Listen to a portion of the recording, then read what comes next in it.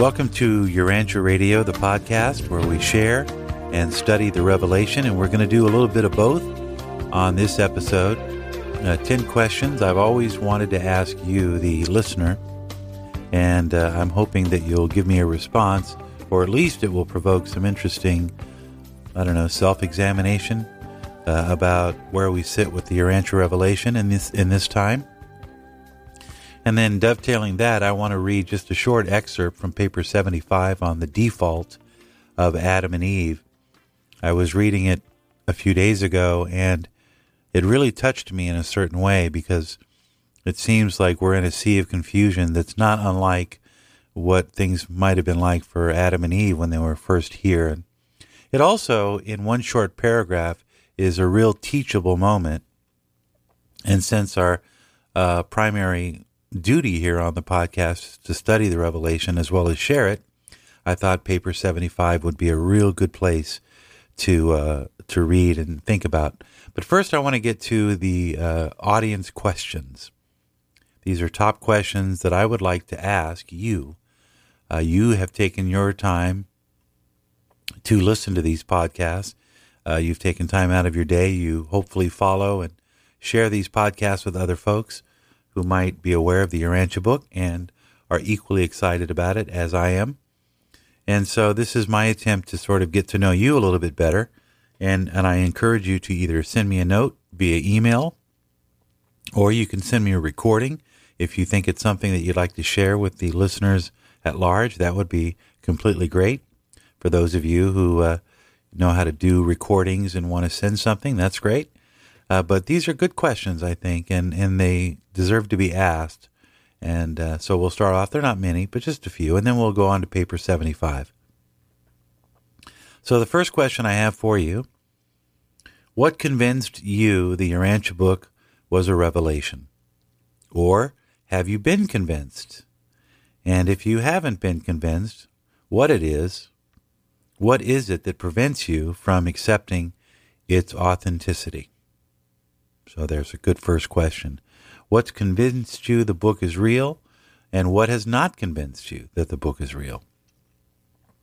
Number 2, have you ever been able to convince someone, or has anyone ever come to you asking about the book?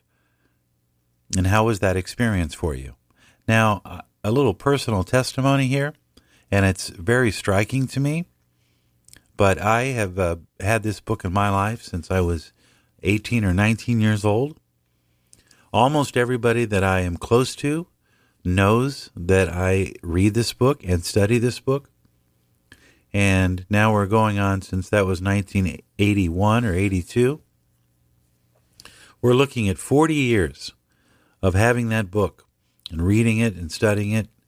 And do you know how many people in my personal circle of friends or family have actually come to me in all of those years and said, "Hey, can you tell me a little bit more about your book?" 2, my mom, when I first started reading it, and my brother also when I first started reading it. And that's only because he was young and he and I sort of think a lot alike. So out of all those other people in my life, every single one of them, none of them have ever asked me about the Urantia book. Oh, maybe a casual, oh yeah, well, I've talked to my children about it. I've talked to my wife. There are some people I choose not to speak with. It's better that they don't know. People tend to get labeled when they're misunderstood, so why go there? I just tell people, look, I'm a Jesusonian, and I read this book and I like it. But no one has ever actually engaged. And I wonder, is that your common experience as well? I wonder why that is.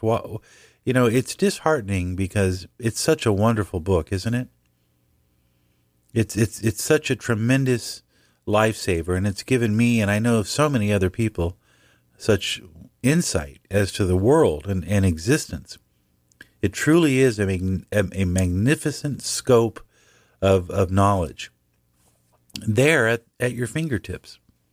And yet, so few people are willing to pick up the book and just spend a half an hour on some random subject to get an understanding. Then what happens is they open it up and they start reading the first part, or they read the foreword, and they kind of hold their nose up to it, and then they never try it again. Or if you take any instance where you're explaining some element of the book, like what we're about to do with paper 75, and it's too much. It's overwhelming for people. So that's the second question. Have you ever been able to convince someone, or has anyone ever come to you and said, and you've subsequently found that they end up becoming a reader? And what was that experience like? Number 3, do you think the book will ever be accepted in this age or generation? And what I mean by accepted, I mean popular. Do you think this book will ever become popular? Number 4, do you think the revelators chose the right path for introducing a new revelation? Are people capable of understanding or accepting the many truths in the Urantia book? Do you think that the revelators chose the book because it was the only way they could get? Why do you think the revelators chose the revelation in a book form? Would there have been a better alternative? Number 5, what are your thoughts on Christians? Do you think they could ever accept this book as a supplement to the New Testament or to the Bible? Do you think that Christians, at least in our age and in our generation, would ever accept the life and teachings of Jesus as they're exhibited in the 4th part of the Urantia book? And what do you think it would take to get there?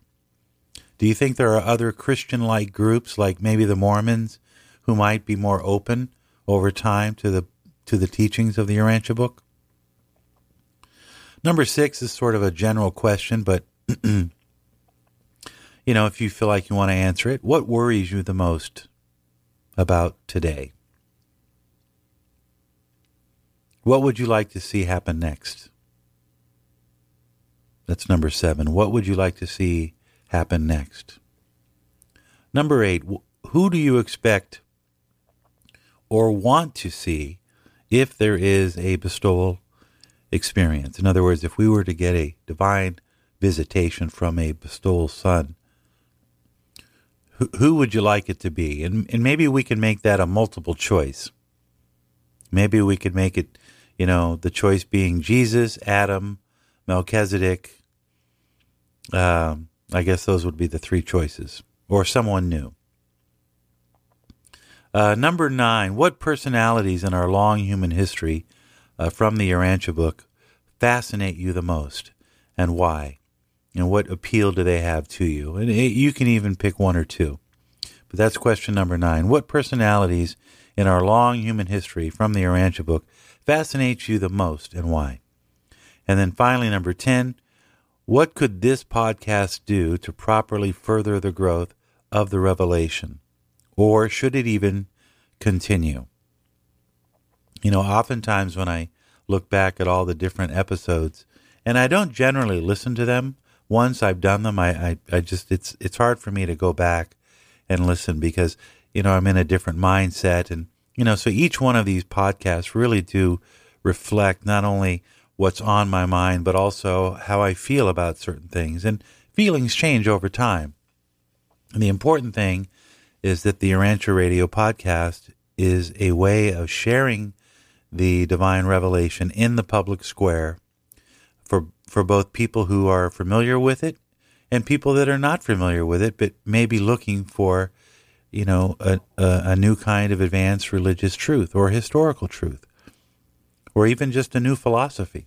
So that's why I do it, and that's why I'm thankful for you. So I want to get to paper 75. It's a brief read, and it ties into some of the challenges that I think I, as a Urantia book reader, face in trying to introduce the book or the revelation or the teachings to the world, and some of the frustration that I feel about people and their resistance to this revelation. I don't know if I told you this, but the thing that got me into the Urantia book was the Adam and Eve papers. They were shared to me by a friend, a coworker. We were talking about Adam and Eve, and I had always been fascinated by the Adam and Eve story, as I'm sure many people are, and they have certainly made their way into our society. And I looked one day on Wikipedia, and I realized that the influence of Adam and Eve is not just a Western influence. If you look at a lot of Eastern faith systems, you'll find that Adam and Eve appear in many of them. So their impact on our old society, our old history, is quite vast. So needless to say, the Urantia book offers a fresh presentation of the story of Adam and Eve, and I'm going to share a little bit with you. This is the default of Adam and Eve. And the reason I'm choosing it is because it does sort of illustrate, it teaches us a lot. There's a lot to unpack, but it basically also summarizes the Urantia problem and a lot of what we're going through today. So let me just read, and then we'll draw some conclusionary remarks. The Adamic mission on experimental rebellion-seared and isolated Urantia was a formidable undertaking, and the material son and daughter early became aware of the difficulty and complexity of their planetary assignment. Nevertheless, they courageously set about the task of solving their manifold problems, but when they addressed themselves to an all-important work of eliminating the defectives and degenerates from among the early human strains, they were quite dismayed. They could see no way out of the dilemma, and they could not take counsel with their superiors on either Jerusalem, the system headquarter world, or Adentia, the constellation headquarter world. Here they were, isolated, and day by day confronted with some new and uncomplicated tangle, some problem that seemed to be unsolvable. So there you go. Here's Adam and Eve all by themselves dealing with the natives. 75, paragraph 2. Under normal conditions, the first work of a planetary Adam and Eve would be the coordination and blending of the races. But on Urantia, such a project seemed just about hopeless.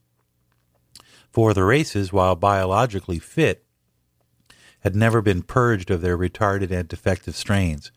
So we have to remember that by the time the Andites showed up, which were the Aboriginal humans, the first, which you might call the Denisovans, they were not very advanced. They were very crude, and so there were still a lot of earlier mixtures of certain kinds of humanoids that were kind of human, but they may have had maybe too much Neanderthal in them, or perhaps there was too much. Even some of the other primates. So there were a lot of different kinds of strains of humanity running around at this time. This was 40,000 years ago. So their first job, which would normally be a blending, taking these separate, races and blending them together, well, they had to, first of all, deal with the savages that they were dealing with. These barely humans that were probably more animalistic than anything. And they certainly didn't speak the language of Adam and Eve, so imagine that. What a challenge, right? So we read on, moving on. Adam and Eve found themselves on a sphere wholly unprepared for the proclamation of the brotherhood of man. A world groping about in abject spiritual darkness and cursed with confusion, worse confounded by the miscarriage of the mission of the preceding administration, and that one going back 500,000 years with the Caligastia upheaval. Mind and morals were at a low level, and instead of beginning the task of effecting religious unity, they must begin all anew the work of converting the inhabitants to the most simple forms of religious belief. Instead of finding one language ready for adoption, they were confronted by the worldwide confusion of hundreds upon hundreds of local dialects. No atom of the planetary service was ever set down on a more difficult world. The obstacles seemed insuperable, and the problems beyond creature solution. Paper 75, still section 1, paragraph 4. They were isolated, and the tremendous sense of loneliness which bore down upon them was all the more heightened by the early departure of the Melchizedek receivers. Only indirectly, by means of the angelic orders, could they communicate with any being off the planet. Slowly their courage weakened, their spirits drooped, and sometimes their faith almost faltered. And this is the picture of the consternation of these two noble souls as they pondered the tasks which confronted them. They were both keenly aware of the enormous undertaking involved in the execution of their planetary assignment. Probably no material son of Nebadon was ever faced with such a difficult and seemingly hopeless task as confronted Adam and Eve in the sorry plight of Urantia. But they would have sometime met with success had they been more far-seeing and patient. Patient is italicized here. Both of them, especially Eve, were altogether too impatient. They were not willing to settle down to the long endurance test. They wanted to see some immediate results, and they did. But the results thus secured proved most disastrous, both to themselves and to their world. We could read a little bit more, so I don't leave you with a cliffhanger here. So Caligastia paid frequent visits to the garden and held many conferences with Adam and Eve, but they were adamant to all of his suggestions of compromise and shortcut adventures. They had been before them enough of the results of the rebellion to produce effective immunity against all such insinuating proposals. Even the young offspring of Adam were uninfluenced by the overtures of Dalagastia. And of course, Caligastia and Dalagastia are supermortal, not visible to humans, but the former actually being the planetary prince who aligned with Lucifer during the rebellion some 250,000 years previous, 200,000 years previous. And this disruption disrupted the early evolutionary path of all of the colored races, for context. And of course, neither Caligastia nor his associates had power to influence any individual against his will, much less to persuade the children of Adam to do wrong. So here's Caligastia trying to help Adam and Eve when he's the one that created all these problems, right? And Caligastia, by the way, for those who don't know, is the devil. When we talk about the snake, Caligastia is the snake. It must be remembered that Caligastia was still the titular planetary prince of Urantia, a misguided but nevertheless high son of the local universe. He was not finally deposed of until the times of Christ Michael on Urantia. But the fallen prince was persistent and determined. He soon gave up working on, I guess he would be the prince of darkness, right? But the fallen prince was persistent and determined. He soon gave up working on Adam and decided to try a wily flank attack on Eve. The evil one concluded that the only hope for success lie in the adroit employment of suitable persons belonging to the upper strata of the Nodite group, the descendants of his one-time corporeal staff associates, and the plans were accordingly laid for entrapping the mother of the violet race. The plot thickens.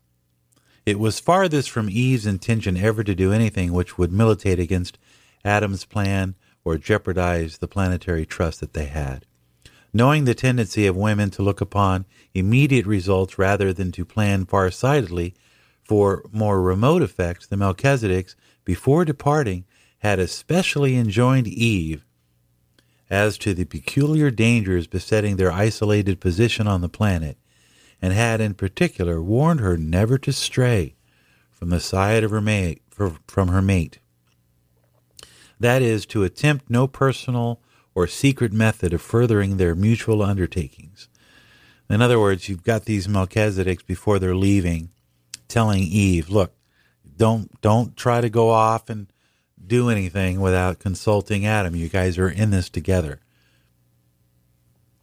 Right? So Eve had most scrupulously carried out these instructions for more than 100 years, and it did not occur to her that any danger would attach to the increasingly private and confidential visits she was enjoying with a certain Nodite, whose name was Seripatesia. The whole affair developed so gradually and naturally that she was taken unawares.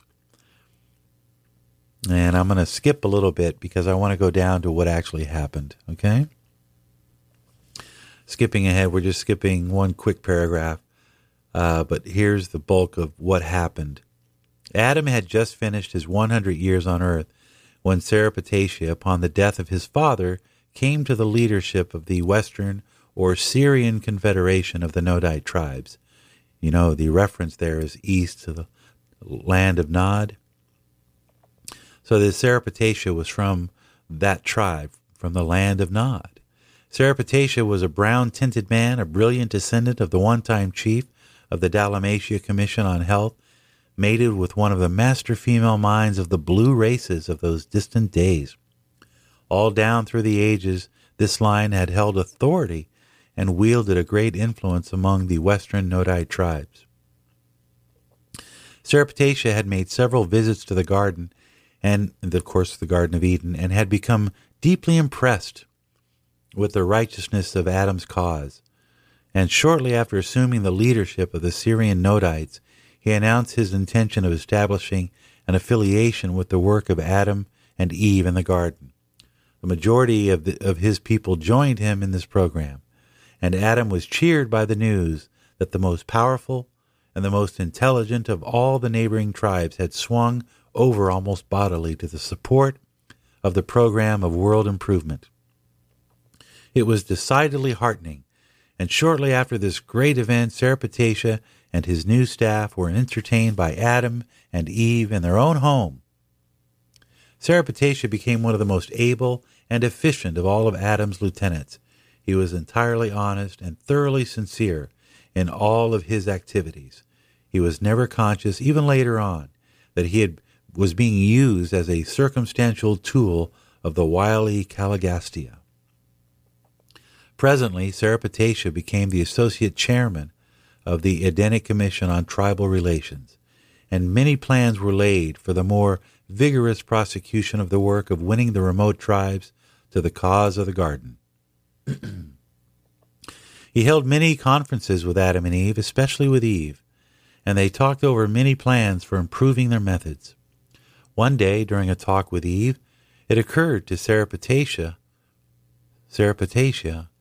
that it would be very helpful if, while awaiting the recruiting of large numbers of the violet race, which is Adam and Eve were the parents of the violet race, something could be done in the meantime immediately to advance the needy waiting tribes. Seripatesia contended that if the Nodites, as the most progressive and cooperative race, could have a leader born to them of part origin in the violet stock, it would constitute a powerful tie binding these people more closely to the garden. And all of this was soberly and honestly considered to be for the good of the world, since this child, to be reared and educated in the garden, would exert a great influence for good over his father's people. And then we'll close here. It should be, again, emphasized that Seripatesia was altogether honest and wholly sincere in all that he proposed. He never once suspected that he was playing into the hands of Caligastia and Dalagastia. Seripatesia was entirely loyal to the plan of building up a strong reserve of the violet race before attempting the worldwide upstepping of the confused people of Urantia. But this would require hundreds of years to consummate, and he was impatient. He wanted to see some immediate results, something in his own lifetime. He made it clear to Eve that Adam was oftentimes discouraged by the little that had been accomplished toward uplifting the world. For more than 5 years, these plans were secretly matured. 5 years. At last, they had developed to the point where Eve consented to have a secret conference with Cano. And he was a magnificent specimen of the survival of the superior physique and outstanding intellect of his remote progenitors of the prince's staff, So I'm thinking, like maybe like a Tom Brady, right? And Kano also thoroughly believed in the righteousness of the Saripatesha project. Outside of the garden, multiple mating was a common practice. Influenced by flattery, enthusiasm, and great personal persuasion, Eve then and there consented to embark upon the much-discussed enterprise to add her own little scheme of world-saving to the larger and more far-reaching divine plan. Before she quite realized what was transpiring, the final step had been taken. It was done. And that's the beginning of written history, because that's when Cain was born. Cain is the half-son of Adam. That's the sin, the great sin. Eve, she broke the rules. Material sons and daughters are not supposed to mate with the sons of man. And you know the story, but it's such a great story as told in paper 75, and it plays to some of the points and some of the questions that I posed in the beginning. There's sometimes a temptation to become discouraged because we don't see progress. And certainly Adam and Eve had to deal with that reality for well over 100 years. They saw very little progress outside of the garden. And so impatience, I guess, makes us vulnerable to taking shortcuts and sometimes compromising what I've often said is a great term that I love from Chris Halverson, pouring new wine into old wineskins. The Urantia book is a new revelation, and sometimes it'll be tempting for us to want to pour it into the old wineskins of Christianity, and Christianity has all of those other wineskins that it's been poured into. And so, just some thoughts there about how, of course, that changed the course of human history. Because of that default, we were deprived of we received the benefits of the biological uplift, but not so much in the spiritual. And that was the point. That was the pivot point of history. And there we close it on this edition of the Urantia Radio Podcast, studying and sharing the Revelation. Join me online. I always love hearing from you. urantiabookradio@gmail.com. urantiabookradio@gmail.com. It's a lot of fun. And if you are looking for a good way to spend the afternoon, I encourage you to read the entire story, if you haven't read it in a while, of the story of Adam and Eve. It's a tremendously well narrated story and inspiring on many levels. Until next time, I'm Jim Watkins. God bless.